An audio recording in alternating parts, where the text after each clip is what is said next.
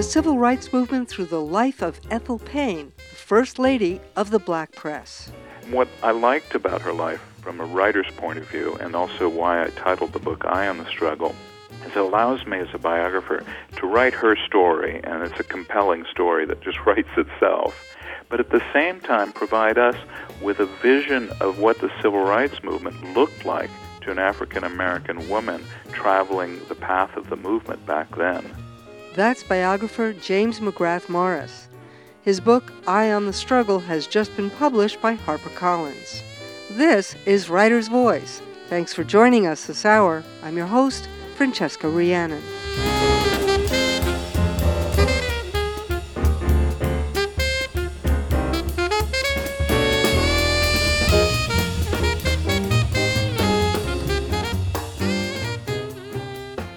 The great civil rights struggles of the mid-20th century, with their emphasis on nonviolent political action, depended crucially on press coverage to gain impact and, ultimately, success. But their stories may have gone untold were it not for newspapers like the Chicago Defender and other organs of the black press. They broke the stories that the white mainstream medium picked up and disseminated to a wider audience. Yet few in that wider audience even knew of the existence of the black press. Perhaps no reporter was more important than Ethel Payne. Dubbed the First Lady of the Black Press, she broke the big stories. She told the world about a young leader emerging out of the civil rights movement in Atlanta named Martin Luther King Jr. She told the story of Emmett Till's mother, who had to view the badly mutilated body of her 14-year-old son after the brutal beating that took his life. The first African-American woman to be part of the Washington Press Corps, Ethel Payne courageously buttonholed presidents with searching questions about racial prejudice and civil rights. Unlike many of her colleagues then and now, she was no mere stenographer, but held the powerful to account for their policies and views. Yet few Americans today have ever heard of Ethel Payne, much less understood the giant role she played in reporting the story and advancing the agenda of civil rights in America. Now, a terrific biography of Payne has just come out from HarperCollins, written by my guest this hour, James McGrath Morris. Through Payne's riveting personal story, he takes the reader on an inspiring journey through the civil rights movement and deepens our understanding of issues that continue to resonate strongly today. The book is Eye on the Struggle, Ethel Payne, the First Lady of the Black Press. James McGrath Morris, welcome to Writer's Voice. This is a remarkable story you tell about Ethel Payne, the First Lady of the Black Press. You begin Eyes on the Struggle with the signing by Lyndon Johnson of the Civil Rights Act a little over 50 years ago. Why did you start there? Well, the writers who do biographies struggle with the problem of trying to create an engaging story that will cause people to turn the pages. And traditionally, because we are really bound to write a book in chronological order, in the old days, biographies started with their birth, and then a chapter we jokingly referred to as the begatting chapter, which went back to 5 generations and who came over on what ship. And readers, frankly, got bored with this approach. Older readers would say, we'll give them credence, we'll flip through the pages and get to the story. And so the style change isn't unique to me. It's a lot of writers. We try to find a moment that's important in a person's life and that's engaging and representative of their overall life to use as either a prologue or as a first chapter. And so in the case of Ethel Payne, who for many readers will not be a known figure, the sad legacy of segregation is for African Americans, they'll know who she is, but for most white readers who didn't have a chance to read the black press, this is a figure they don't know who it is.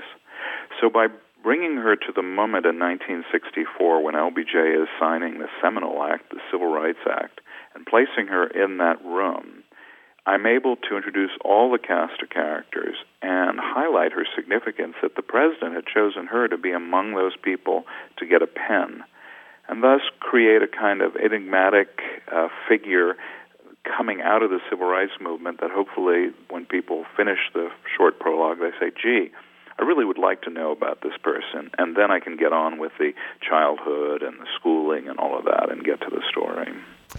And she really is an emblematic figure. As you say, I didn't know who she was. I'm ashamed to say, and most white folks probably don't, but she was an enormously important figure. One of the first journalists to cover Martin Luther King, in fact. Yeah, it's such an interesting world looking back now. When you look back at history, you're often astounded at how we put up with things. But back then, segregation was so deep in our country, not just in the South, where it was legally enforced, but in the North, where it was socially enforced, that these parallel institutions grew up. In Chicago, African Americans who were shut out from most of the good jobs and banks and things like that created their own parallel society in an area on the South Side they called Bronzeville, where they had their own banks, their own funeral homes, their own taxis, and their own newspapers. And so when Payne went to work for the Chicago Defender and rose up as a very eminent journalist, she was eminent only to 15% of the population. And that population, of course, was deeply interested in the progress in civil rights. And it's a long and complicated story, but through good fortune, she ends up being a Washington correspondent for the Chicago Defender. Ends up covering the fight in the legislature and in the presidency, but then as well gets sent off to the front line at enormous risk to go to Montgomery, where she meets Martin Luther King and covers the Montgomery bus boycott, or to Little Rock, Arkansas in 1957 during that school desegregation crisis. So she combined both. And what I liked about her life from a writer's point of view, and also why I titled the book Eye on the Struggle, is it allows me as a biographer to write her story, and it's a compelling story that just writes itself, but at the same time provide us with a vision of what the civil rights movement looked like to an African-American woman traveling the path of the movement back then. So instead of reading what I, as a 60-year-old white guy, think and about something that occurred 50 years ago, the book allows me to let readers see what Ethel Payne saw and how she saw it. And that's why the biography kind of has two purposes. One, it's Ethel Payne's story, but secondly, it's Ethel Payne's vision and view of the civil rights movement. And that's why I thought the title, Eye on the Struggle, fits so well. Yeah, and now I'm actually going to ask you a little bit about the begat part of the story. Sure, please do. So give us a sense of her origins and her family. It was very important and influential for her. Tell us about them and how they influenced the course of her history. Her mother was a tremendous influence. Her family was typical of many African-American families at the beginning of the century, when this huge migration occurred and African-Americans left the South and moved to Chicago and Detroit and other northern cities in just huge numbers. The Illinois train, Central Illinois line, I guess it was just packed with people. And that's how her mother and father ended up coming to Chicago in 1905. And like a young couple setting out to have children, they need to look for housing. And Chicago was deeply segregated, but not by law, but by practice. So if you went to a realtor or a landlord, there were only certain places that blacks could rent housing. And they were extraordinarily fortunate because they settled in an area called West Englewood in Chicago. And unlike the rest of South Side Chicago, it was not solidly black. Their little tiny neighborhood was African American, but they were surrounded by white neighborhoods. Ethel Payne described it as living on an island surrounded by a sea of whiteness. And the consequence for her, was that she ended up attending schools that were majority white. And what that meant at that time is she attended better schools than she could have if she'd lived in a different part of South Side Chicago. And her mother was an extraordinarily strong believer. She'd been a Latin teacher, a strong believer in education. Her father, this is Ethel Payne's father, who was a Pullman porter, died very young, and leaving the family with a number of children and a mother to support themselves, particularly during the Depression, which would have been very hard. But education was always touted as important. Reading was important. Ethel Payne just loved Little Women, and in fact, it's interesting, she loved it because she's very much like, I'm going to get this wrong, what is it, Little Joe? Joe, yeah. Joe, exactly. Joe, in the book. And so she had these two interesting influences. Her mother, who urged all of her children on with education, and the fact that she had better education than other African Americans could have in Chicago. She also gained another skill by having been in school with white students. She was able to operate much more successfully in both cultures than a child who'd been only raised in the African neighborhoods of the South Side. So when she left high school, she was well equipped. And then this extraordinary little tidbit came along that as a biographer, when you hear of something, you always question it, particularly if it sounds too good. The famous motto that I learned as a journalist was when my editor said to me 30 or 40 years ago, "If your mother says she loves you, check it out."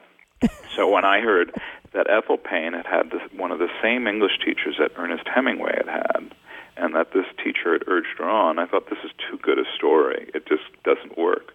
Well, it turns out to be true.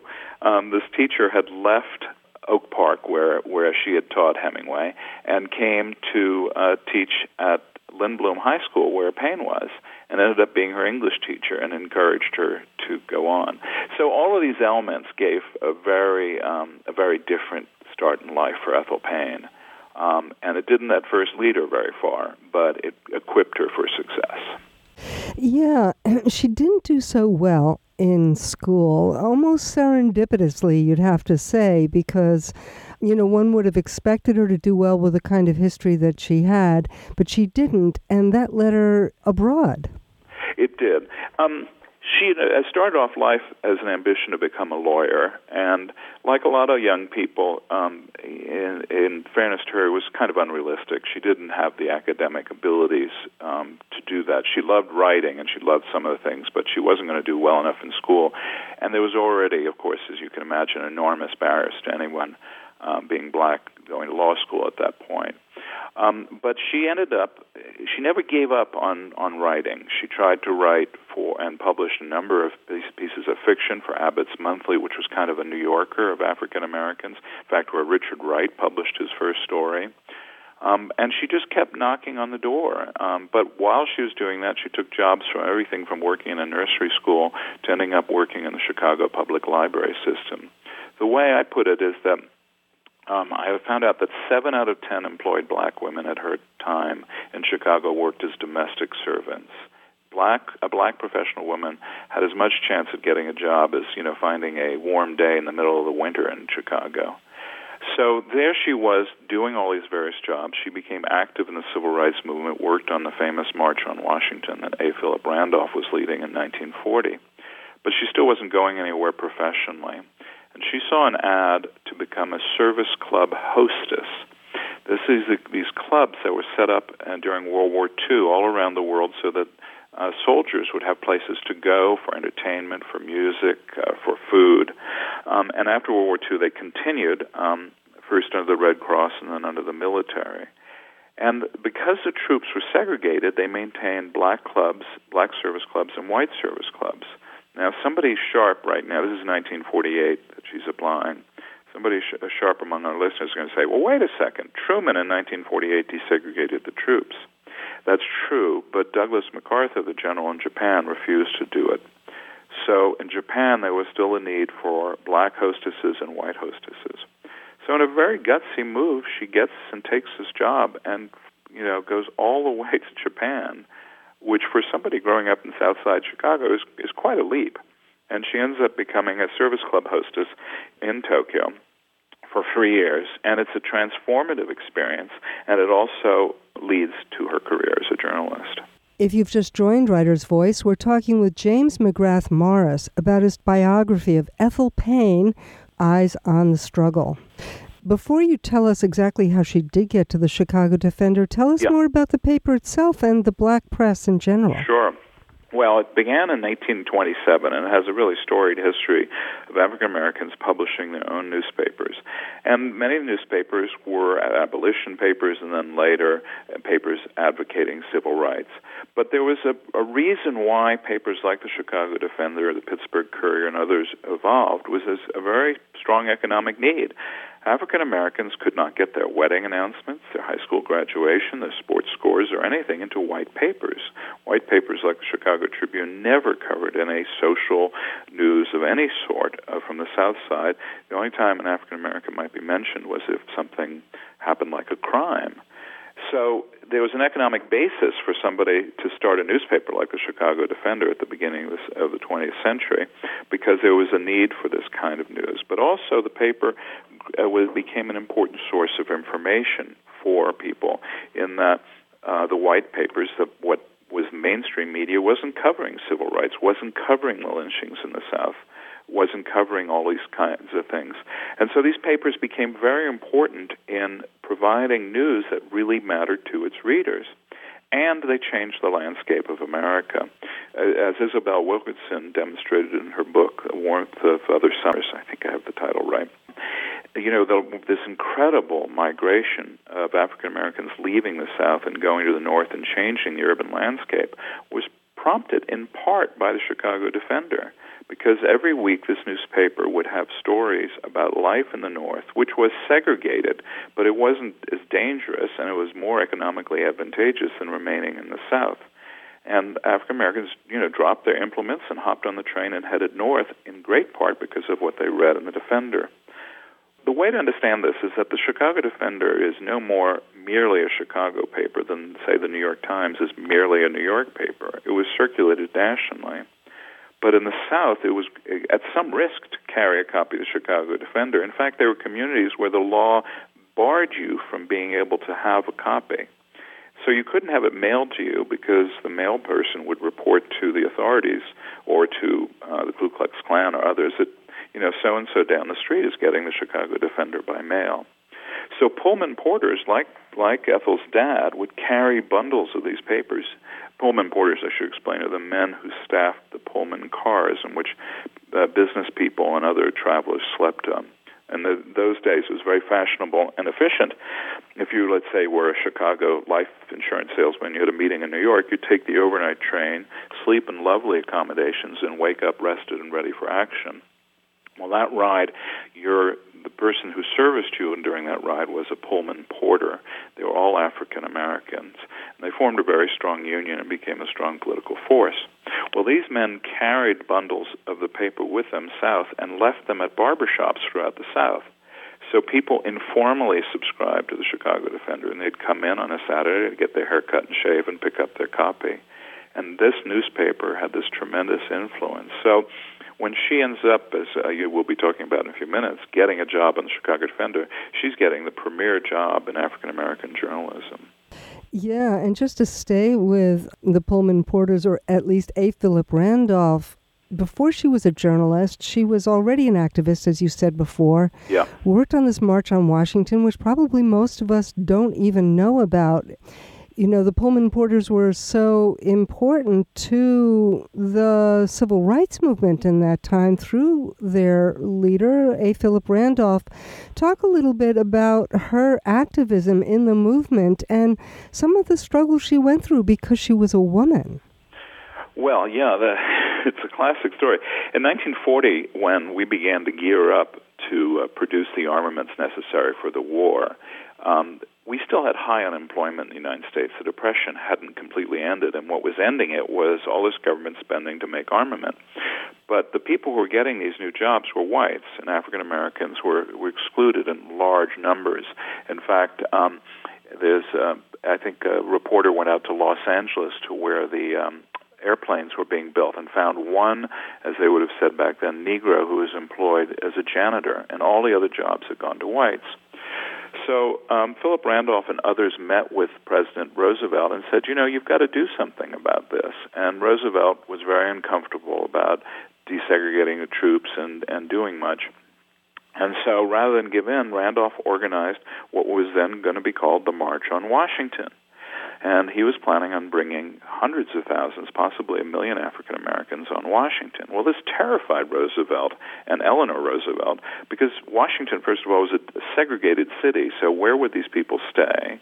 The possibility of conflict was enormous, and the country was getting ready to go to war, and the last thing the president wanted was some sort of racial strife in the nation's capital. So he gave in and signed a executive order that did not desegregate the troops, but it created the Fair Employment Commission, and the idea was to increase hiring among African Americans in the munitions factories. It had an effect, but what Randolph continued to do was he called off the march but kept the March on Washington movement going as a group, and they had rallies around the country. And Ethel Payne became very active in that, in Chicago, organizing a huge rally at the Coliseum and working as an activist. But what she discovered, as many other women did, and suffragettes discovered this in the 19th century, a movement for civil rights doesn't often include a movement for gender equality. And she found that the women in her movement were primarily being used to type and do menial work. And she, being rather tough cookie, said no to Philip Randolph. I won't put up with this, and if you only use me this way, I'm not going to be part of it. So she got her way and ended up having a greater leadership role, but it was at considerable risk to stand up to such a venerated leader. And this becomes, this isn't uncommon in 1940. It remains a part of the civil rights movement's, I don't know if you want to call it problem, but right up into the 60s, there was always conflict between the role of women and men in the civil rights movement. And most of the men were quite guilty of not appreciating women's importance. And there's a moment in 1963 when what we now think of as the March on Washington, which is really modeled on the one that Philip Randolph had to try to do 23 years earlier, in which a black female activist writes to Randolph and says, please don't hold your press conference at the National Press Club. They don't allow women on the main floor. And he said, well, you'll be able to sit on the balcony and listen in. And she said, yeah, well, we fought to not sit in the back of the bus. Don't you get it? And in a way, they didn't, a lot of these men. And Ethel Payne, it was a contradiction she had to resolve because her first loyalty was to the civil rights struggle, and yet, she was just instinctively a feminist, could not keep that one down. How did she resolve this contradiction politically in her own approach to the struggle? I'm not sure how I can answer that in some ways. Let me start with the personal thing. By remaining a professional, ambitious, and successful woman in the 1950s, she gave up the possibility of marriage and a family, by her own admission. Men in the 1950s were really put off by professional women, and that was more so true in the African American community. So when she embarked on this, I think she pretty much knew what she was giving up to do it. But every step of the way, she always had to stand up for both things, both letting her be admitted, letting her be at the table, so to speak, in Washington as a black reporter, but secondly, as a female reporter. And when the civil rights movement gets going in the South, the paper doesn't want to send her south, whereas they're more than willing to send men reporters south. They fear for her safety. It's a very paternalistic treatment of her, considering how successful she'd been. But all along, she always had both fights to wage. And I don't mean fights in the sense that she herself was becoming a leader of a rights movement, just simply to do her job. She had to stand up for herself as both a female and as a black. If you've just joined Writer's Voice, we're talking with James McGrath Morris about his terrific biography of Ethel Payne, who was the first lady of the black press, Eyes on the Struggle. Now, let's get to her work as part of the Washington Press Corps, the first black woman to be part of the Washington Press Corps, and almost the first woman. Well, she's the second. When she arrives in Washington in 1953 to take on the job as the Washington correspondent for the Chicago Defender, there were 3 African Americans in the press corps at that point. Louis Latour, who was a very conservative Republican and was not in any way rocking the boat. Alice Dunningham, who'd come up from Kentucky and worked for some of the Negro news services, and then Ethel Payne joined them. But the difference between her and the other two was quite tremendous in that, as I said, Latour wasn't really going to ask anything provocative. Alice Dunningham had a good, strong backbone, but had really not at that point asked anything very difficult of the president and had mostly covered things in a more passive way. But what Ethel Payne discovered in her first few months working in the Washington Press Corps, particularly at the White House, is the power of asking questions. And I think the moment this realization came across was in February of 1954, and Paine had noticed that the Republicans had their Lincoln Day festivities that year in a huge scale. 8,000 people had showed up at an arena for an event at which Eisenhower came. And they had a lot to celebrate. Eisenhower was the first Republican president in a long time, and so they were very happy, and they were having this massive celebration, and they invited several college choirs to come and sing. And one of the college choirs they invited was Howard University, traditionally historically black college in Washington, D.C. For circumstances that aren't clear, the Howard University choir was barred from getting in the building, so they couldn't sing. So Paine was really angry, and she made her way to one of the press conferences as an accredited reporter and got the president's attention and asked a question in which he said, "You were at this thing, what's going on with the Howard University choir being barred?" Well, the president, first said, "If that happened, I apologize," which was quite amazing. But he, as president, admitted, "I don't know what goes on with all of the things, but I'll look into it." Well, what happened at that moment is that all the other papers around the country had to write about the incident because she had asked it at a national press conference with the president. The Washington Post, which prides itself on covering local stories, had missed the story entirely. It was now backpedaling and covering the story of what happened to the Howard Choir. So from that moment on, Paine realized that when you're in the White House press corps, merely asking a good question about civil rights meant that all the other papers had to cover it, and it ended up helping put civil rights issues on the national agenda. These were questions that the white press weren't asking, not because they were malicious, but because they didn't think of them as being important to their readership.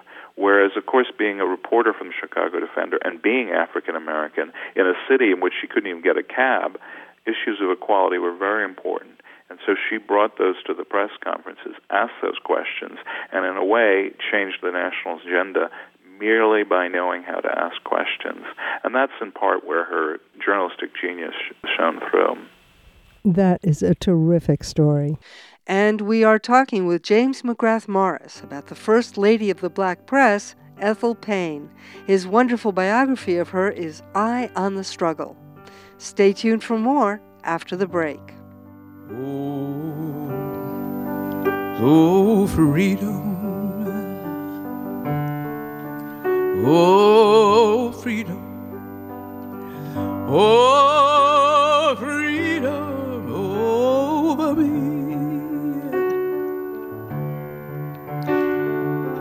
And before I'd be a slave, I'd be buried in my grave. Go home to my Lord and be free.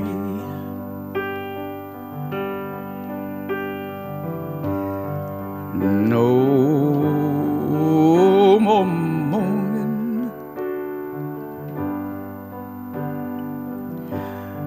no more moaning over me. And before Welcome back to Writer's Voice. I'm Francesca Rhiannon. My guest this hour is biographer James McGrath Morris. We're talking about the great black reporter Ethel Paine. She was the Washington Press Corps correspondent for the Chicago Defender, the black press's paper of record from the years of the Great Migration through the Civil Rights Movement. Morris's biography of Paine is Eye on the Struggle. Now, this was also the McCarthy period of anti-communist paranoia and persecution. Other than the case of Paul Robeson, the great black singer, activist, and actor, there's, I think, very little awareness about McCarthyism against blacks.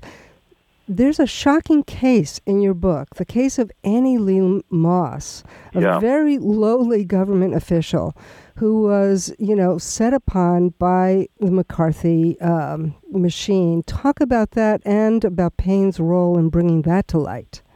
Well, when she first came to Washington, McCarthy hearings were underway, and the mainstream press was paying enormous attention to it. But Paine pointed out that the reason the black press wasn't as much interested in it is she felt that African Americans didn't seem to have this great fear of communists that the whites did.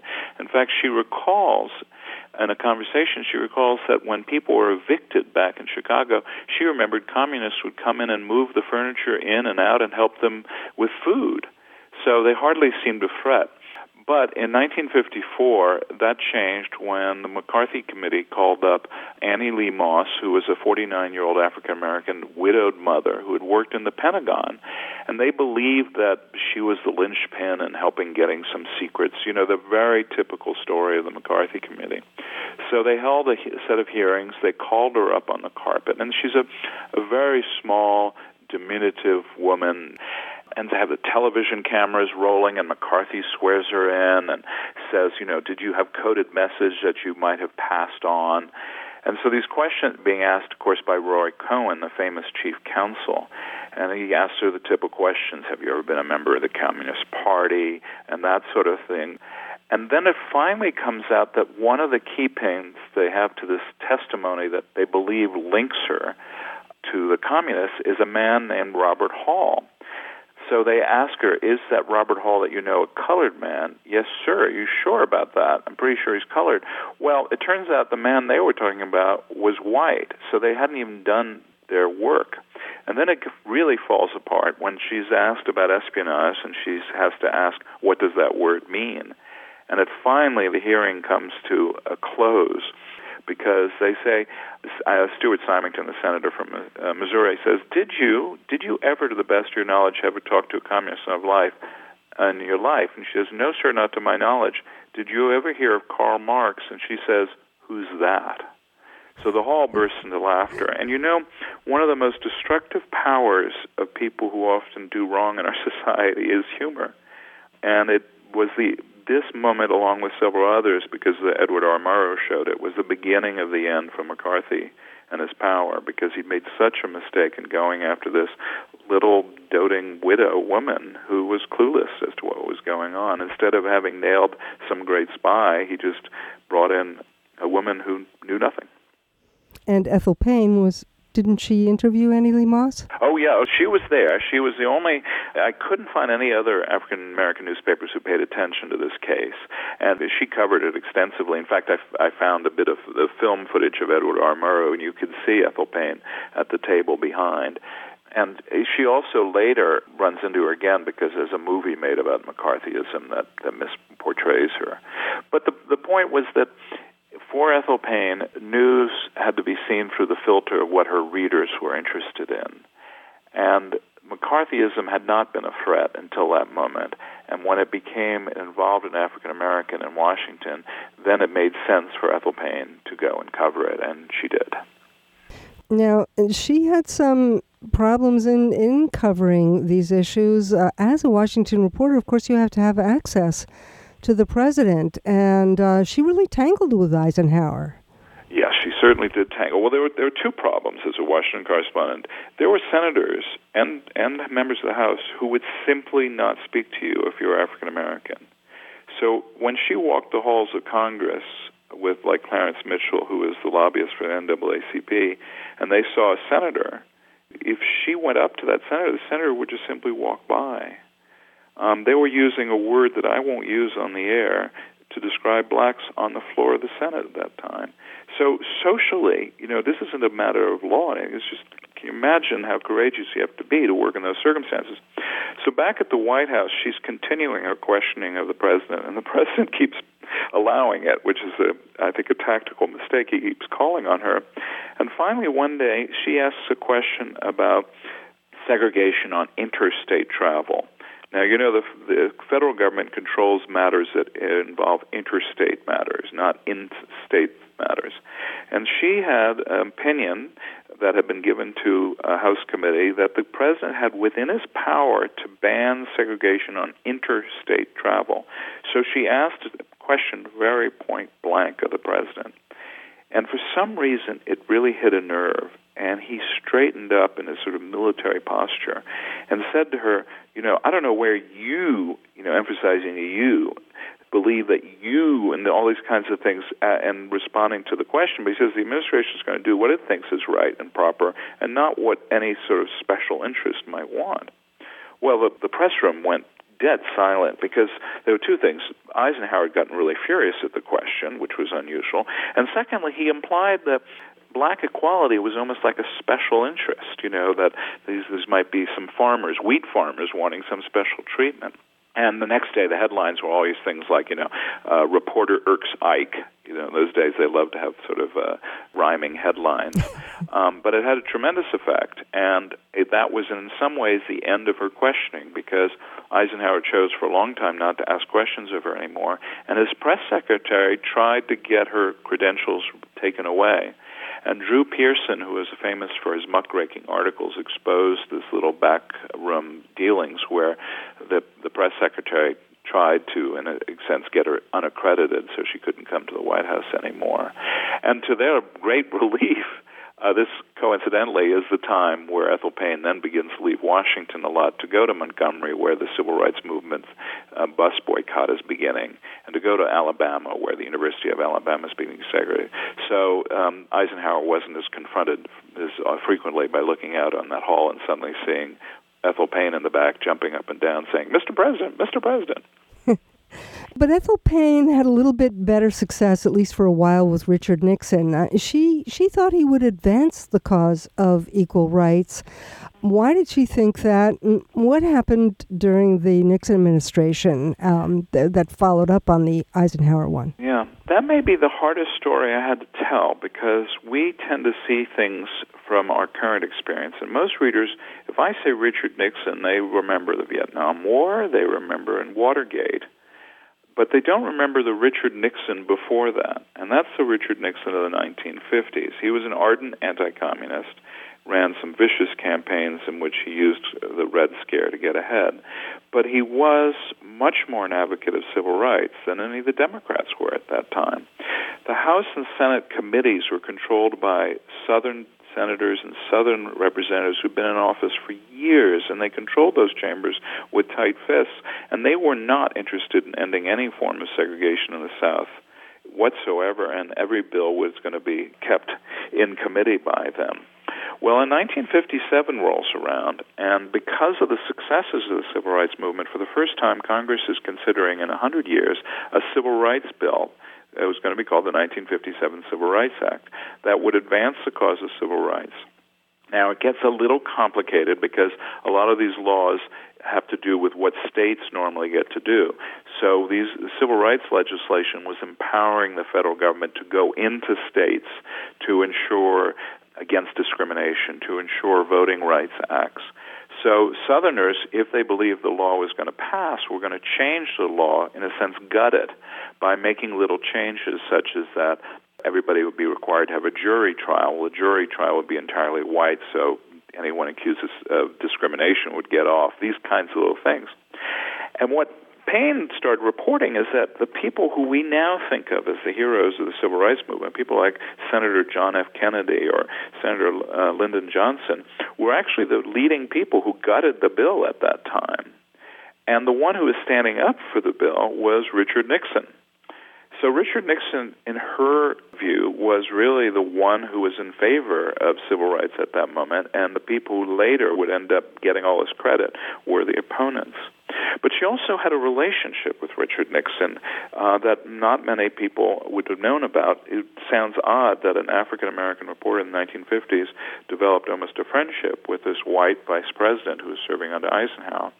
But it began because in 1957, Ghana became the first sub-Saharan country to become free from colonial rule and to recognize that Eisenhower dispatched Nixon to represent the United States. And all these famous African Americans came, like Martin Luther King and others, for this moment, which was very exciting because it meant a black democracy was going to take power. And Payne came as a reporter. And so she witnessed the first time that King and Nixon met, which is, of course, a deliciously ironic story. They have to go to Africa to meet. And King says to him, Nixon, it's great you've come here to see this bit of freedom. Maybe your boss, the president, will come to the South and see that what we're facing. And Nixon adroitly says, well, I don't think he could do that right away, but why don't you come and have a meeting with me in Washington? And this is one of the first breakthroughs. It's King's first meeting with a member of the administration, and Ethel Payne is there to cover it. And then, so And then later King gets to meet with Eisenhower. So Ethel Payne views Nixon as really a supporter of civil rights, and in a sense, if we could just shorten it, as a good guy. So a year after the trip to Ghana, she and Simeon Booker, who is a reporter for Jet magazine, an African-American magazine of tremendous circulation, they decide to have a reunion of everybody who went to cover the trip to Ghana. That means both white and black reporters, and they're going to have the reunion at Ethel Payne's apartment. So Simeon says, why don't you invite the vice president? And Payne, laughs, says, sure, I'll be glad to do that. What chance would he have coming? So she sends off an invitation, and she gets a call from the vice president's office that, indeed, Richard and Pat Nixon would be attending the party. And so he does, and he doesn't just stop in like a lot of politicians do. He stays for most of the evening having a great time. He brings them a bottle of bourbon. They all chat up a great storm. Jet magazine covers it, and the quote is in my book, so I'm going to be a little off, but I'll be able to get it pretty close. The headline is something like, in first, Vice President visits home of Negro in Washington. I mean, that's the period we're talking about. And Richard Nixon had also taken off the covenant on his house that barred selling his house to an African American. So, in a sense, this is the good Nixon before the bad Nixon, and it's a good moment, and Ethel Payne was there. Amazing story. And if you've just joined Writer's Voice, we're talking with James McGrath Morris about Ethel Payne. She was the first lady of the black press. His biography is Eyes on the Struggle. So she told so many of the signature stories of the civil rights movement. The story of Emmett Till was really brought to light by her. Is that right? Well, biographers have this tendency to claim that their subjects did everything. If you write a biography of Roosevelt, he ended the Depression and won the war single-handedly. She had a role in the story, but was really the one who brought it to life. It was really Emmett Till's mother, Mammy Bradley, who did that. People have probably forgotten the incident or the details of the incident, but Emmett Till was a kid from Chicago, a teenager from South Side, who went to the South for summer, stay with his family in the summer. And he either stared or wolf-whistled or made some sort of comment to a young white woman in a store. And he is taken away at night, and his body is found several days later in the Tallahatchie River. And this had happened a lot, and I don't mean to diminish it, but this sort of violence had happened a lot. What was different is when Till's body was brought back to Chicago, his mother, Mammy Bradley, ordered that the casket be opened for viewing. And so what people saw was his disfigured head, and Jet magazine published photographs of the mutilated corpse. Again, majority, mainstream media like white newspapers didn't publish any of these. Well, this shocked the nation, much like these awful killings in the Mideast are now shocking people. They couldn't believe that this had happened. So there was enormous pressure on the government to try the men who were accused of this act. And the first trial didn't work. There was another trial coming up, and this is where Ethel Payne played a role. What had happened was that the Jackson Daily News was, in a way, trying to set the ground to make it hard for the second trial. So they published a copyright story about Emmett Till's father. Emmett Till's father had died in World War II, and his mother, Mammy, had not known any of the details of his death. Well, it turns out he was court-martialed and executed, accused of rape in Italy for having raped, conviction was for having raped 2 women in Italy. Well, this had not been known, and so the paper published a headline, Till's dad raped 2 women, murdered a third in Italy. In short, the insinuation was black son was like black father, unable to restrain himself around white women, so, is really, he's the guilty one. Well, this slur, no one knew where it came from, and Payne was able to figure out that it was Senator Eastland's office that had obtained these things using the power of being a senator from the Army and had leaked them to the paper.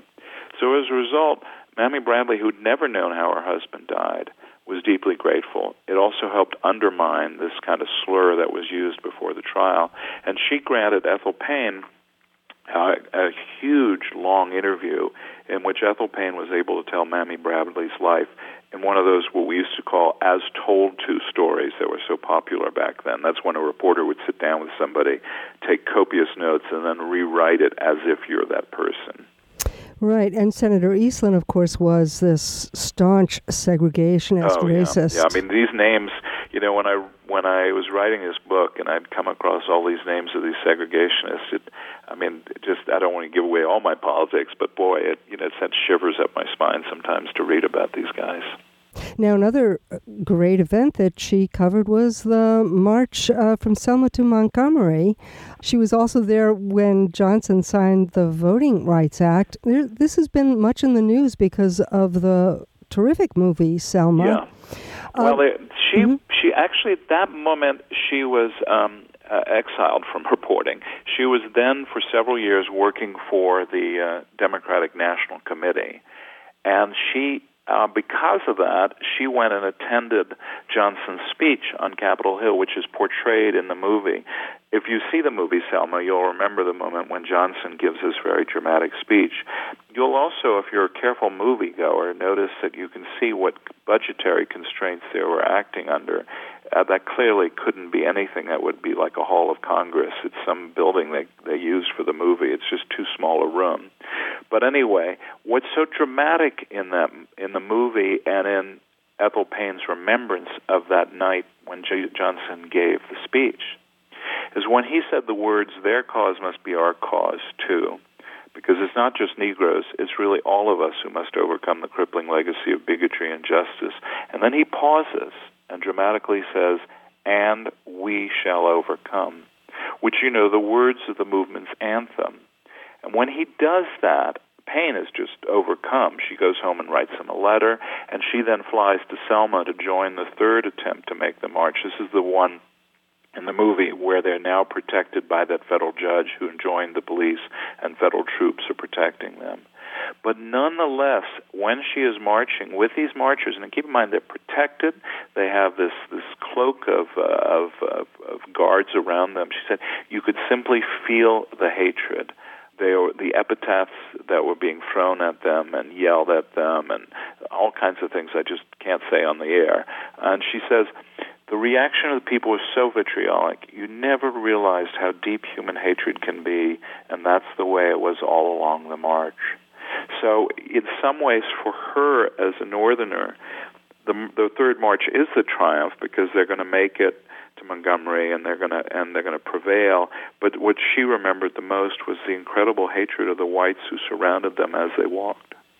And that is an amazing movie. I mean, I've seen it twice. We won't go into the controversy about that because I'd like to move on a bit. Well, I would say there's one parallel here, which is that I think my book and the movie and a lot of other writers are joining in and doing this, is it's time for the everyday people of the civil rights movement to get their moment in history. And that's, I think, the connection between the Selma movie and this book, is that these are portrayals of people who aren't the famous leaders, who risked a lot to move the movement forward. Yeah, that's so true. Now, Payne, we won't go into those things as well, though that's a terrific story, how the circumstances under which she left the Defender. Yeah. But let's go to where she went back, because she got back to the Defender by covering the Vietnam War. And she didn't really cover much of the issue of whether we should be there or not. She was after a different angle. Talk about her reporting and the unique angle that she was after. Well, she was not the first woman to cover the war, but she was the first black reporter to cover the war from the war front itself. And the way it happened was actually, she didn't know this, and she never learned this, but African Americans at that point were very supportive of the military and much more supportive of the war than whites were. The whites were turning against the war in 1967.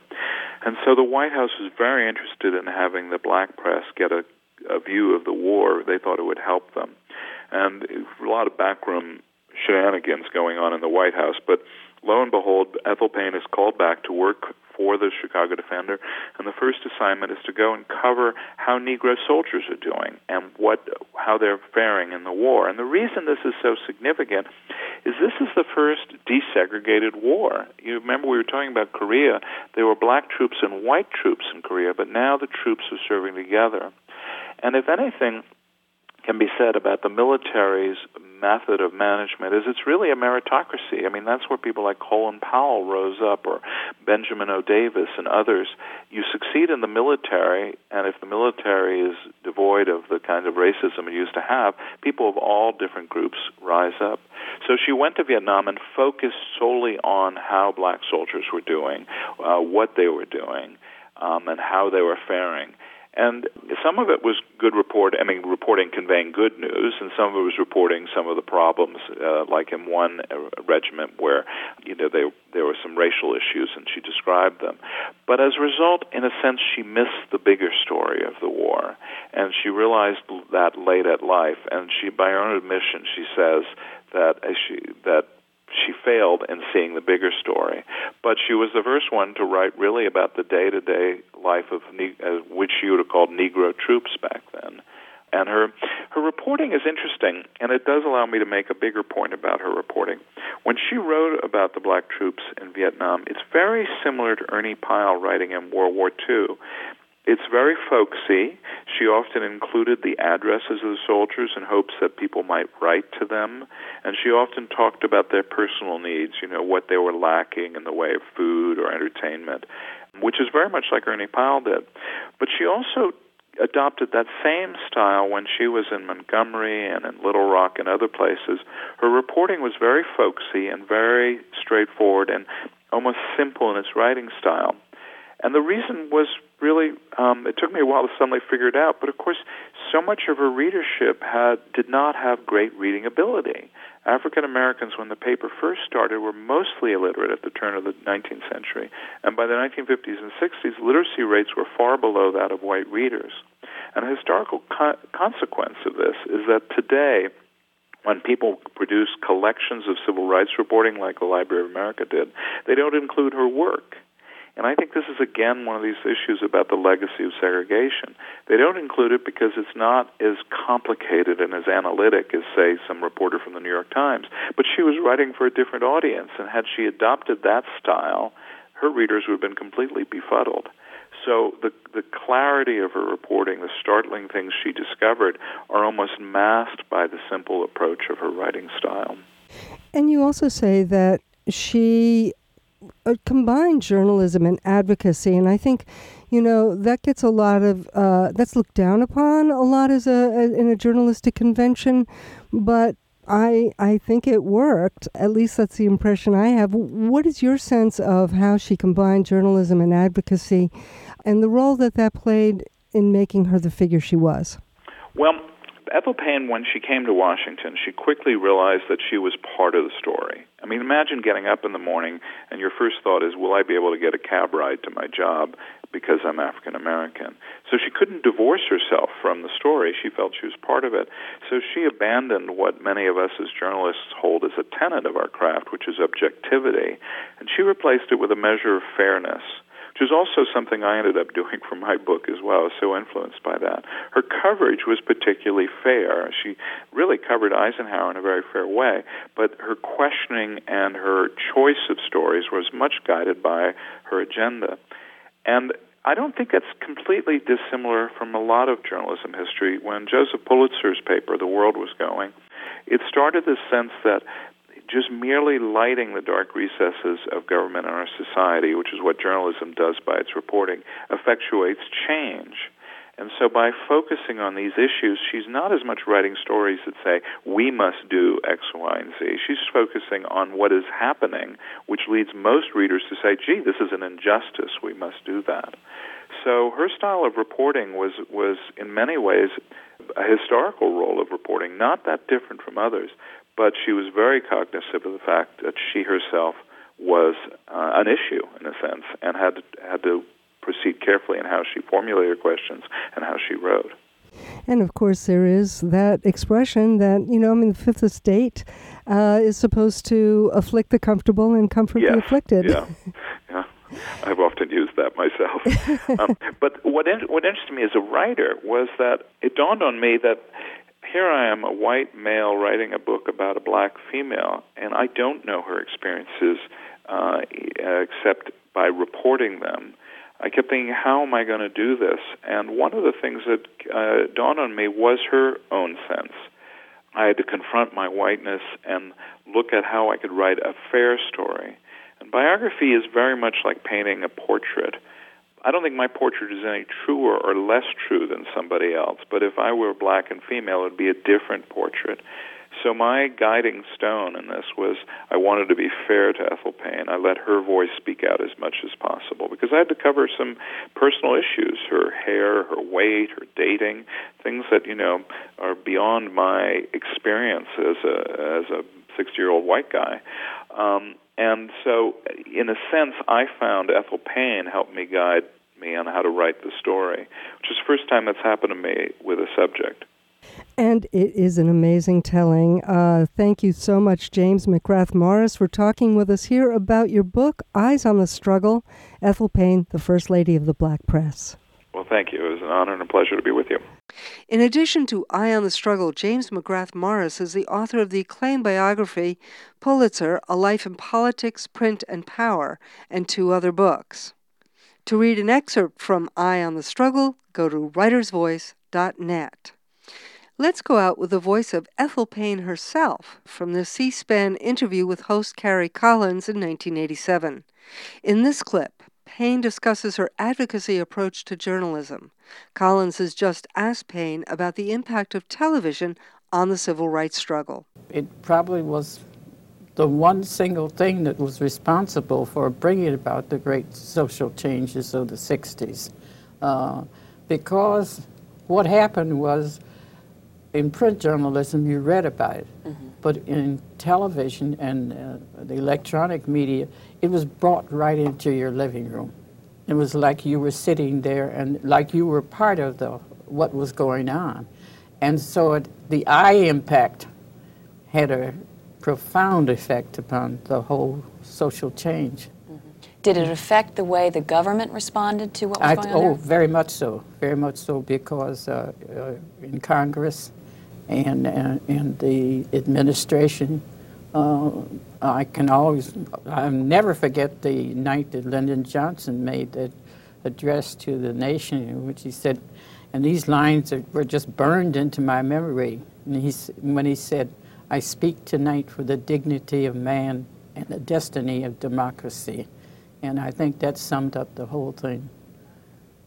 Did it make your job as a print journalist any easier? Well, it did. Yes, it did. I think, as Rodney, the comedian says, I got a lot of respect. Yeah, Rodney Dangerfield. You got more respect. Why do you think that was? Well, because I think I represented part of the problem and part of the advocacy to change the problem. So you called yourself an advocate? Yes. Did that mean that you considered yourself a participant in the movement? And you can't help but be. You couldn't? You can't help but be. If you're a black in this country, you want to be objective, but you can't help but feeling the emotion of it, and so you are a part of the whole fabric. That was Ethel Payne talking to Carrie Collins of C-SPAN in 1987. You can find a link to the entire interview on this week's show post at writersvoice.net. That's it this week for Writer's Voice. Go to writersvoice.net to listen to or download past shows, plus find out more about our guests or read book excerpts. You can also sign up to get the show delivered straight to your inbox, or subscribe to the podcast and the newsletter. And follow us on Twitter at Writer's Voice, all one word. Then check out my blog, Francesca Rhiannon at blogspot.com. You can find lots of cool stuff there. The Writer's Voice webmaster is Bill Way. I'm your host, Francesca Rhiannon.